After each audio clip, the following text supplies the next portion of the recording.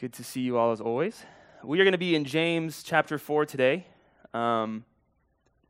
focusing primarily, don't do that, focusing primarily on verses 1 through 10. However, to begin, we're actually going to back up and we're going to overlap a little bit. So we're going to start in chapter 3, verse 13 and just make our way there. Can you turn me down just a little bit, please? I don't like hearing myself that much. Before we get started, though, I want to pray. Father God, we thank you so much, Lord. We thank you for this morning to come together as one body, Lord, in the Spirit and by the blood of Jesus Christ. We thank you, Lord, that because of your sacrifice, you have already declared us holy and blameless before your throne, Lord, that you knit us together in your mother's womb, in our mother's womb, Lord, that you ordained our steps before the foundation of the world, Lord, that you are the author and you are and will be the perfecter, the finisher of our faith. Father, we just thank you that all things are in your hand and your hand cannot be restrained. You are mighty God. We thank you, Lord Jesus. In Isaiah, you are called Everlasting Father, mighty God, Counselor, Comforter.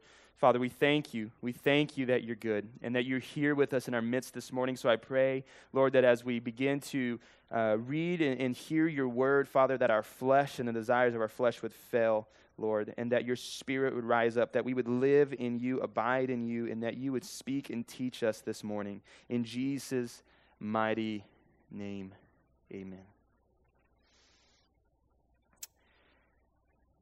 Draw near to God, and he will draw near to you.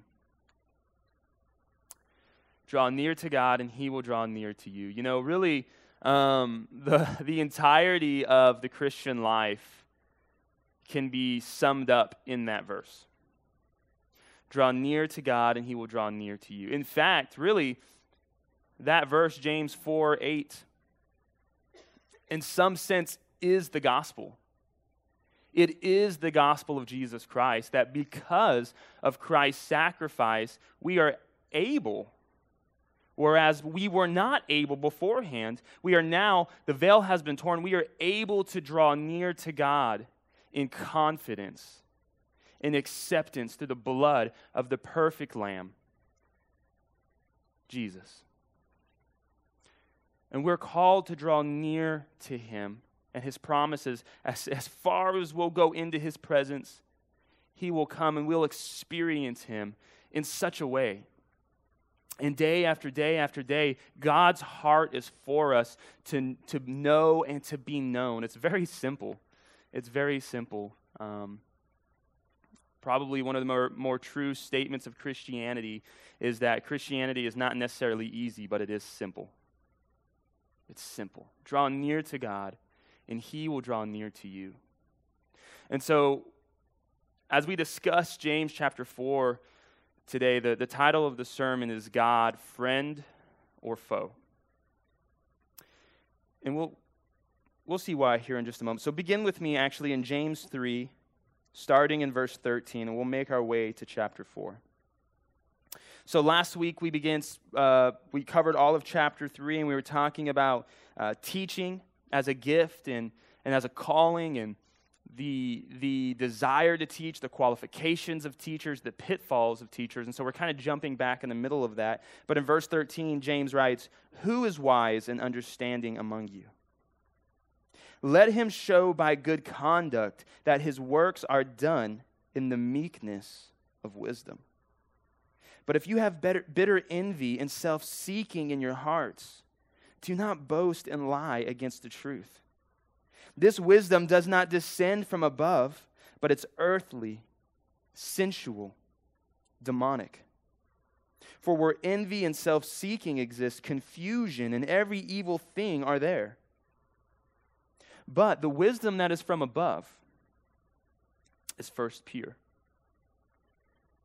It's peaceable, gentle, willing to yield, full of mercy and good fruits, without partiality and without hypocrisy. Now the fruit of righteousness is sown in peace by those who make peace."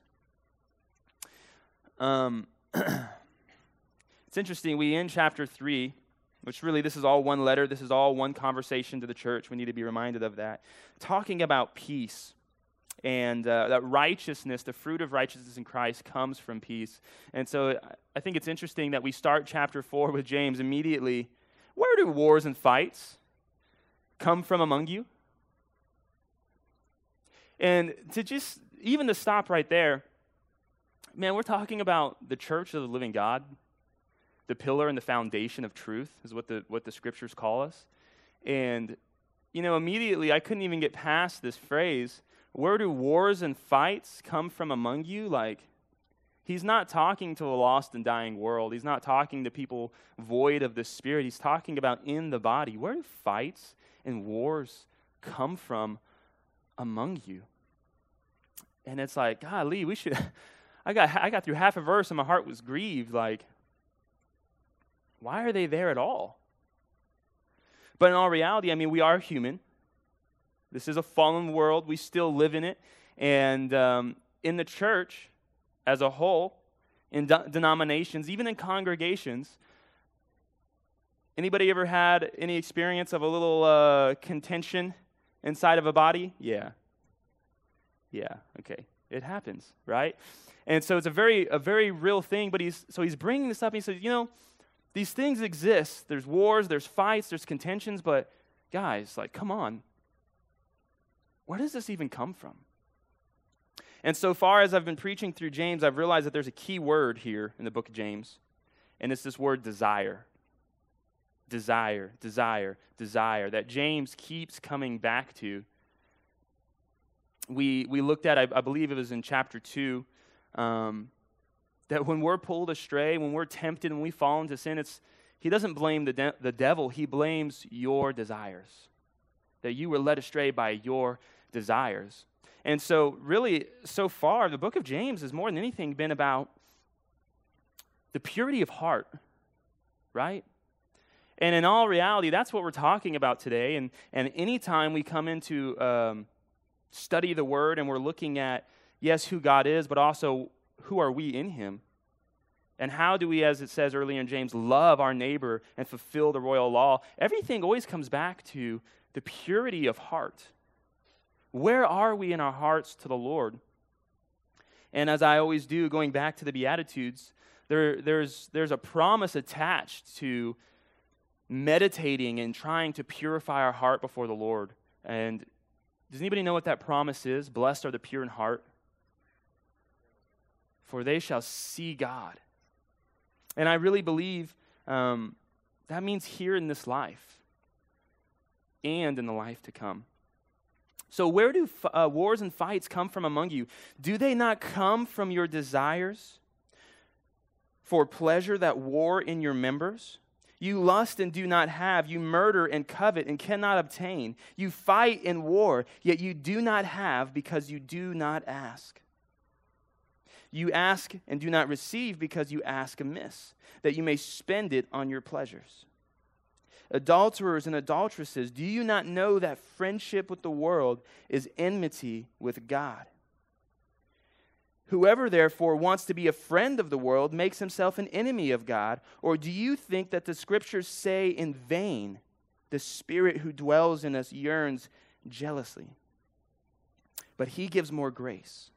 Therefore, He says, God resists the proud, but gives grace to the humble. Therefore, submit to God, resist the devil, and he will flee from you. Draw near to God, and He will draw near to you. Cleanse your hands, you sinners, and purify your hearts, you double-minded. Lament and mourn and weep. Let your laughter be turned to mourning and your joy to gloom. Humble yourselves in the sight of the Lord, and He will lift you up. God resists the proud, but gives grace to the humble. I wonder, do we make God our friend or our foe? You know, God is for His people. Does anybody believe that? The Lord is for His people. He didn't send His Son in vain, right? However, the scriptures also tell us that he chastens those who he loves. He disciplines his children. And, God is more concerned about who we are in the inner man. He's more concerned about the condition of our heart. Like he said, he gave Saul. He says, God, the Lord does not look at man the way man sees, but he looks at the heart. He's more concerned about the purity of your heart and the eternal place you'll have in his kingdom than he is about any of the circumstances of your life. God's going to provide your needs. He knows your wants. Jesus tells us in Matthew that before you even speak a prayer, he already knows what you need. God is not unaware. But God is looking for a pure and a spotless bride, his church, to be presented in love before him. And yet very often we come into this experience with Jesus and our hearts are just filled with love and joy. And of course, you see this the most in kind of like the youth group, what's the word I'm looking for? Summer trips, youth camps. There you go. Anybody in here ever been on a youth camp? The Colorado or something crazy, I got to go to Colorado. Super cool. And so there's this whole aspect of people, they come and they experience Jesus in this strong way, and they're up on this spiritual high, and they're like, yeah, Jesus, woo. And then they come back into the normal routine of life, and what happens? And they just crash and burn, right?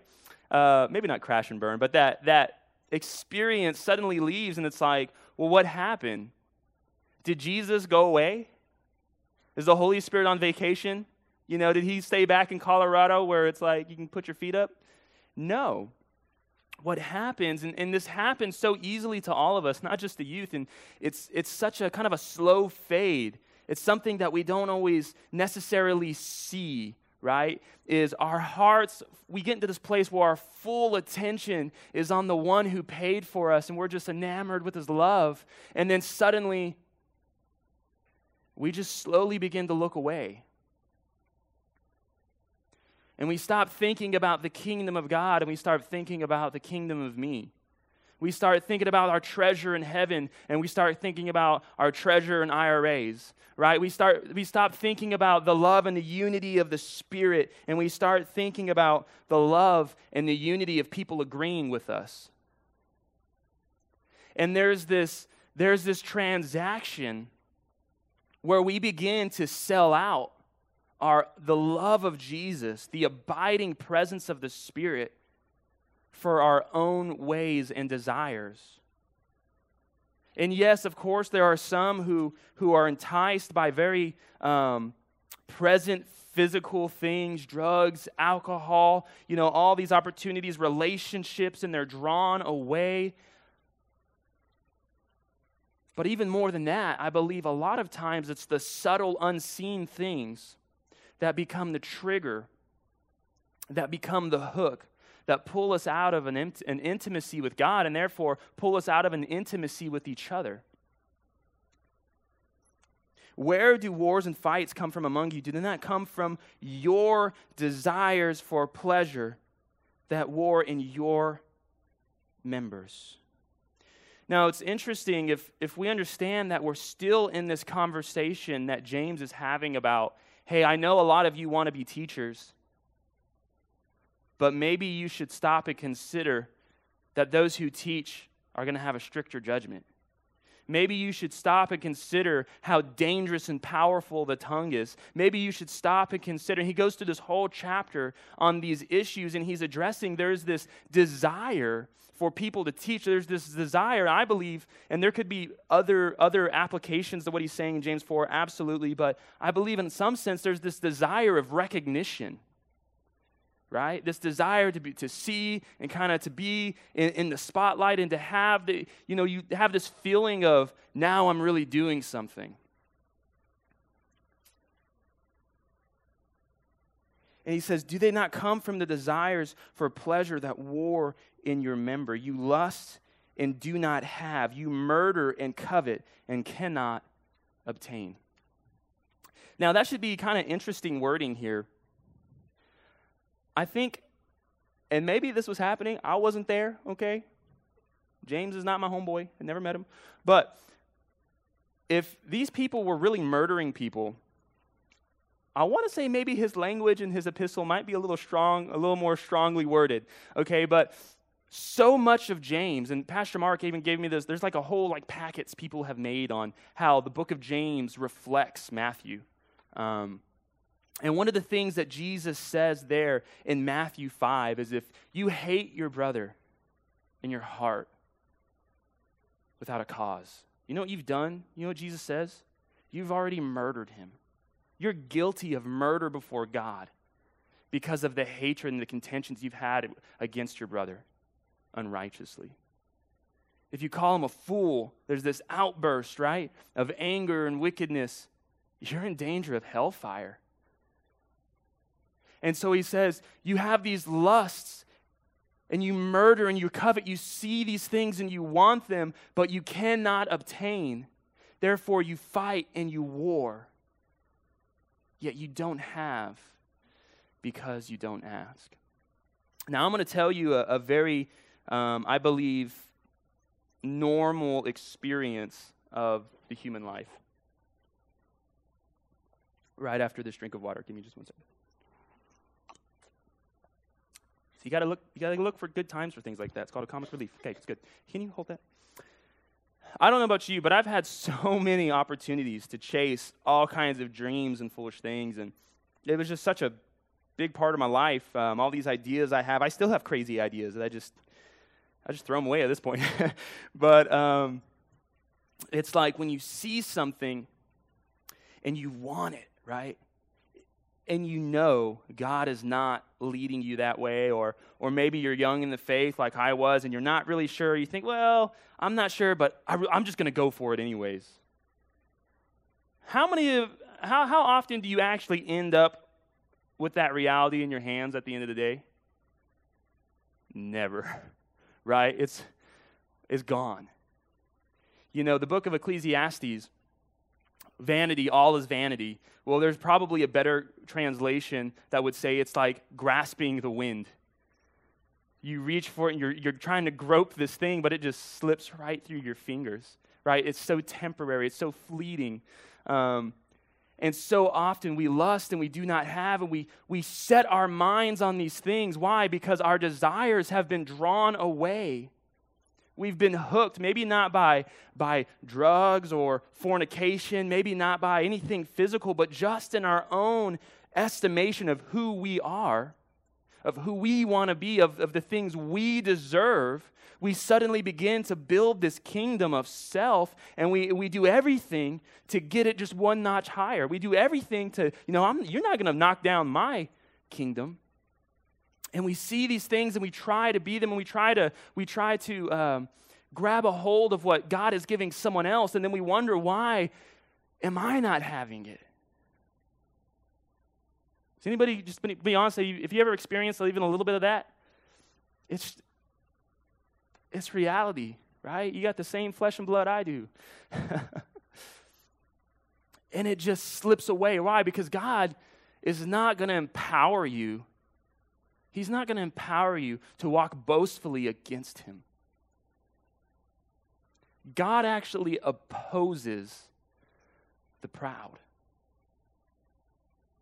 And I want y'all to just really sink that in, to let that understanding to come into that place in our heart, seeking what someone else has had, that place where we're so easily offended by what people say about us, what people think about us, when we're concerned about our status above or in comparison to someone else. All of that is pride. Pride always does the same thing. Pride always takes what belongs to God, the focus, the adoration, the worship, the glory, and it tries to give it to self. It tries to give it to self. Pride always does the same thing. And he says, man, you lust and you chasing after these things. You're even hating and murdering your brothers. You're coveting, wishing you could have it, but you can't obtain. You fight and you war. Yeah, you know what? You don't have because you didn't ask. And when you do ask, you don't receive because you ask amiss. because you want to spend it on your pleasures. Spend it on your pleasures. I've seen personally, I look at the transition of my prayer life and my faith life and just how crazy of a dynamic shift there's been over the years. And I was even thinking in a lot of different manners, like the other day when people talked about praying for the president and praying for your leaders, and obviously the scriptures say to do that. And being like, yeah, that's good. Maybe we'll go to this thing, we'll pray for them, and then we'll go home and back to our normal prayer life. And I realized just how faithless I was in that. It was almost like I would have never said this. I never really believed this in myself, but it's almost like, well, yeah, if I pray right here, maybe something will happen. But, he's out in Washington. Why am I going to pray for him? I mean, he's over there. I don't know. I don't know if God has, the international data plan. Maybe he's not going to hear me. No. But there was something that almost like it didn't matter if it was over there. And part of it was, I think, just a lack of faith, because today I see God moving in our country. I see God using Donald Trump in an amazing way. I see God moving the politicians and the laws. I see there's been a lot of talk about, there's been this rapper named Kanye West who is one of the most out there, ridiculous, worldly beings in music industry, who just radically got saved and released. Instead of releasing the album that he was supposed to release, he just released an album called Jesus is King.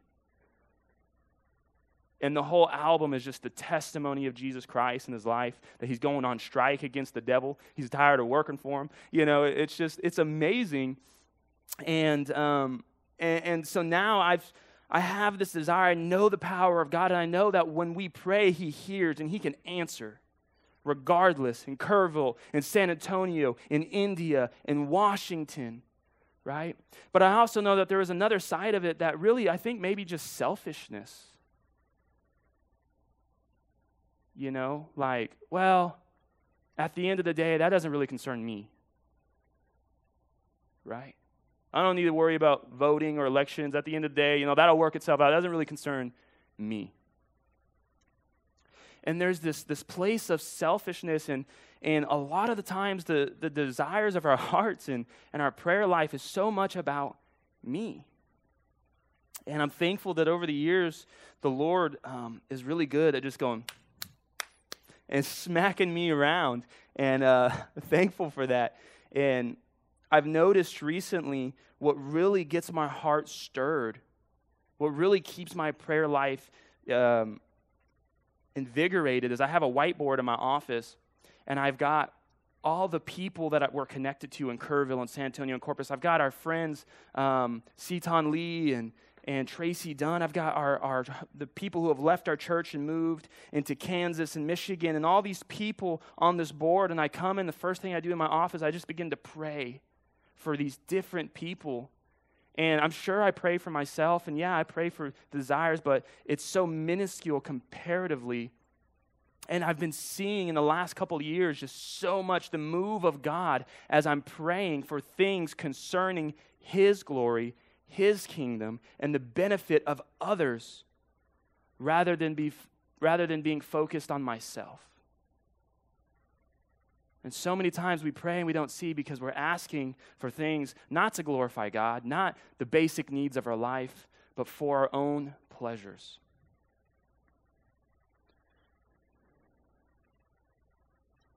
Adulterers and adulteresses, do you not know that friendship with the world is enmity against God, or with God?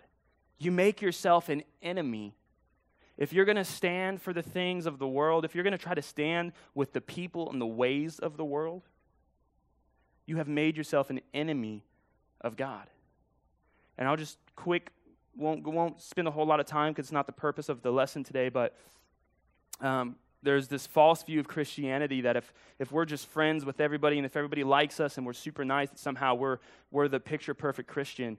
And I don't know, Jesus didn't look like that. So really, Romans 1:32 Romans 1 lists all the sins and all the things, including, it says, and those who practice them, knowing that they're deserving of death, not only do they practice them, but they even approve. They approve of these things that cause death. And when we partner with the desires of the world, with the passions of the world, with how other people are going to see us, man, maybe just temporarily, maybe just in a small way, I just want to let you know that in that heart, God is not your friend. God is not your friend there.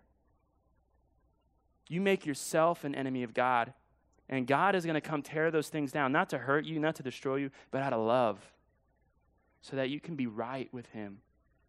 I did a sermon a long time ago on Blueprint about the veil being torn and how the Lord sent his own son and killed his only begotten son to tear this veil of separation between us and him. And I talked about how so often, because of our own desires, we build back up walls between us and God. And I remember just saying, if you think he was willing to sacrifice his own son to tear down that wall, you don't think he's going to come storming and knocking down anything you put up? Rather, it's a relationship, a relationship, a desire, a pursuit.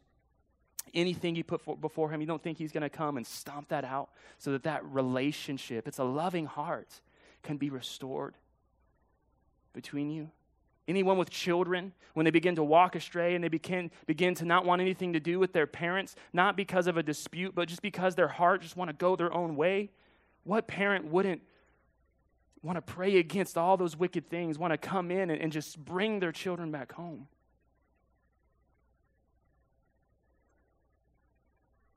Or do you think the scriptures say in vain that the Spirit who dwells in us yearns jealously? God is a jealous God. And that's okay, because he reserves the sole right of your heart and affection. You know, there is an unrighteous jealousy for sure. You know, the whole jealous boyfriend complex or jealous girlfriend problem. But no. God owns the sole right to your heart, to your devotion, to your worship, to your desires. And he's jealous for it. And because of that, he resists the proud. But listen to this. He gives grace to the humble.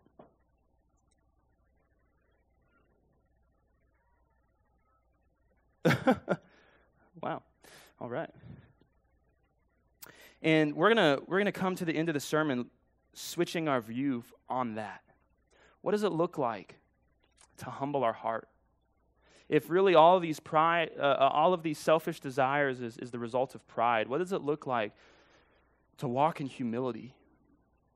To walk in humility, right? Because as soon as we start seeking our own kingdom, our own ways, our own desires, I'm offended because I don't have, because they don't see me this way, because whatever it is. Instead of understanding that we're servants of a good king, that we're collectively members of the eternal kingdom, we make ourselves king and our own kingdom. And do you think God's not going to wage war on that?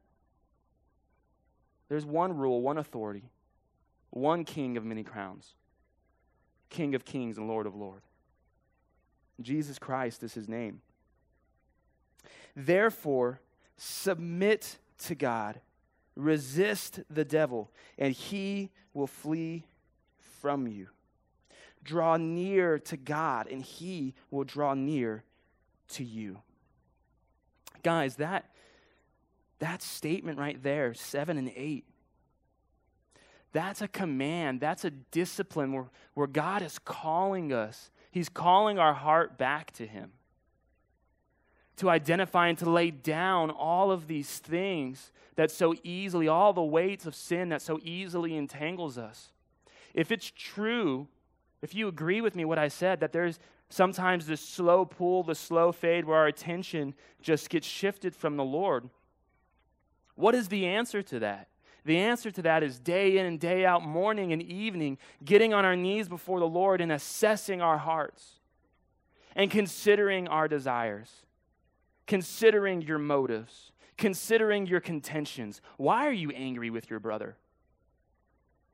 Is it because they offended you, because they didn't say what you deserved for them to say to you? So what? Isn't it better to be wronged in the name of the Lord? Didn't the King of Kings deliver himself into the hands of his enemies and allow himself to be crucified and say, Father, forgive them because they do not know what they do? Do you think he was up there huffing and puffing and being all salty?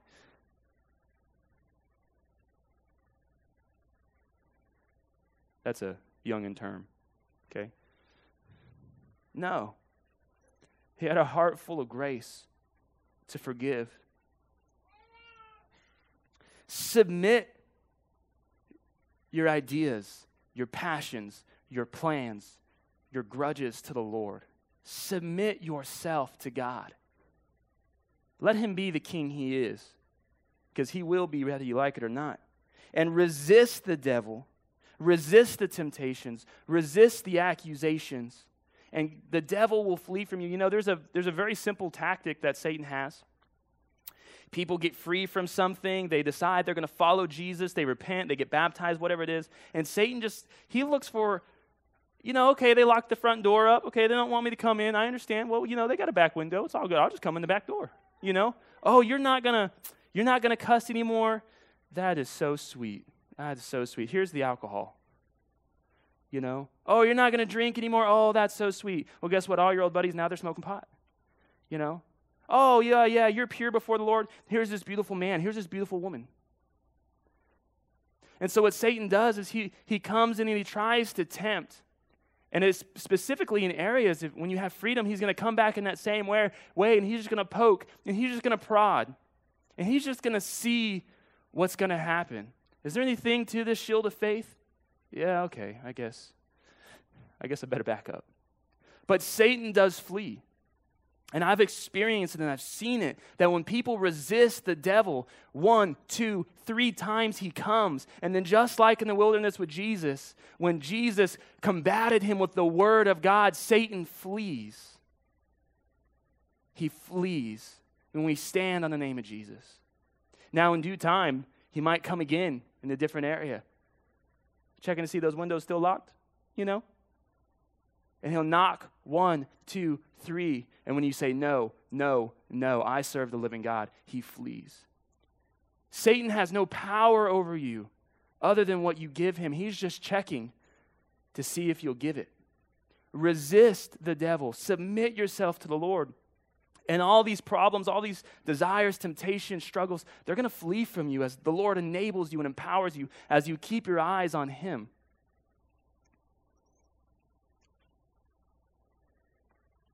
Draw near to God, and he will draw near to you. That's the answer to the desires of our heart. The more we get into the presence of the Lord, he is an all-consuming fire. And the more you spend time in his presence, the more any ungodly, any deceptive thing in your heart is just burned away. Cleanse your hands. Let go of these things that you know are against the Lord. Purify your hearts, you double-minded. Lament and mourn and weep. Let your laughter be turned to mourning, your joy to gloom. Humble yourselves in the sight of the Lord, and he will lift you up. If we humbled ourselves before God first, if we sought Jesus' kingdom first, if we allowed ourselves to begin in the presence of God and just abiding in his Spirit first, these wars, these contentions, these envies, they would not exist.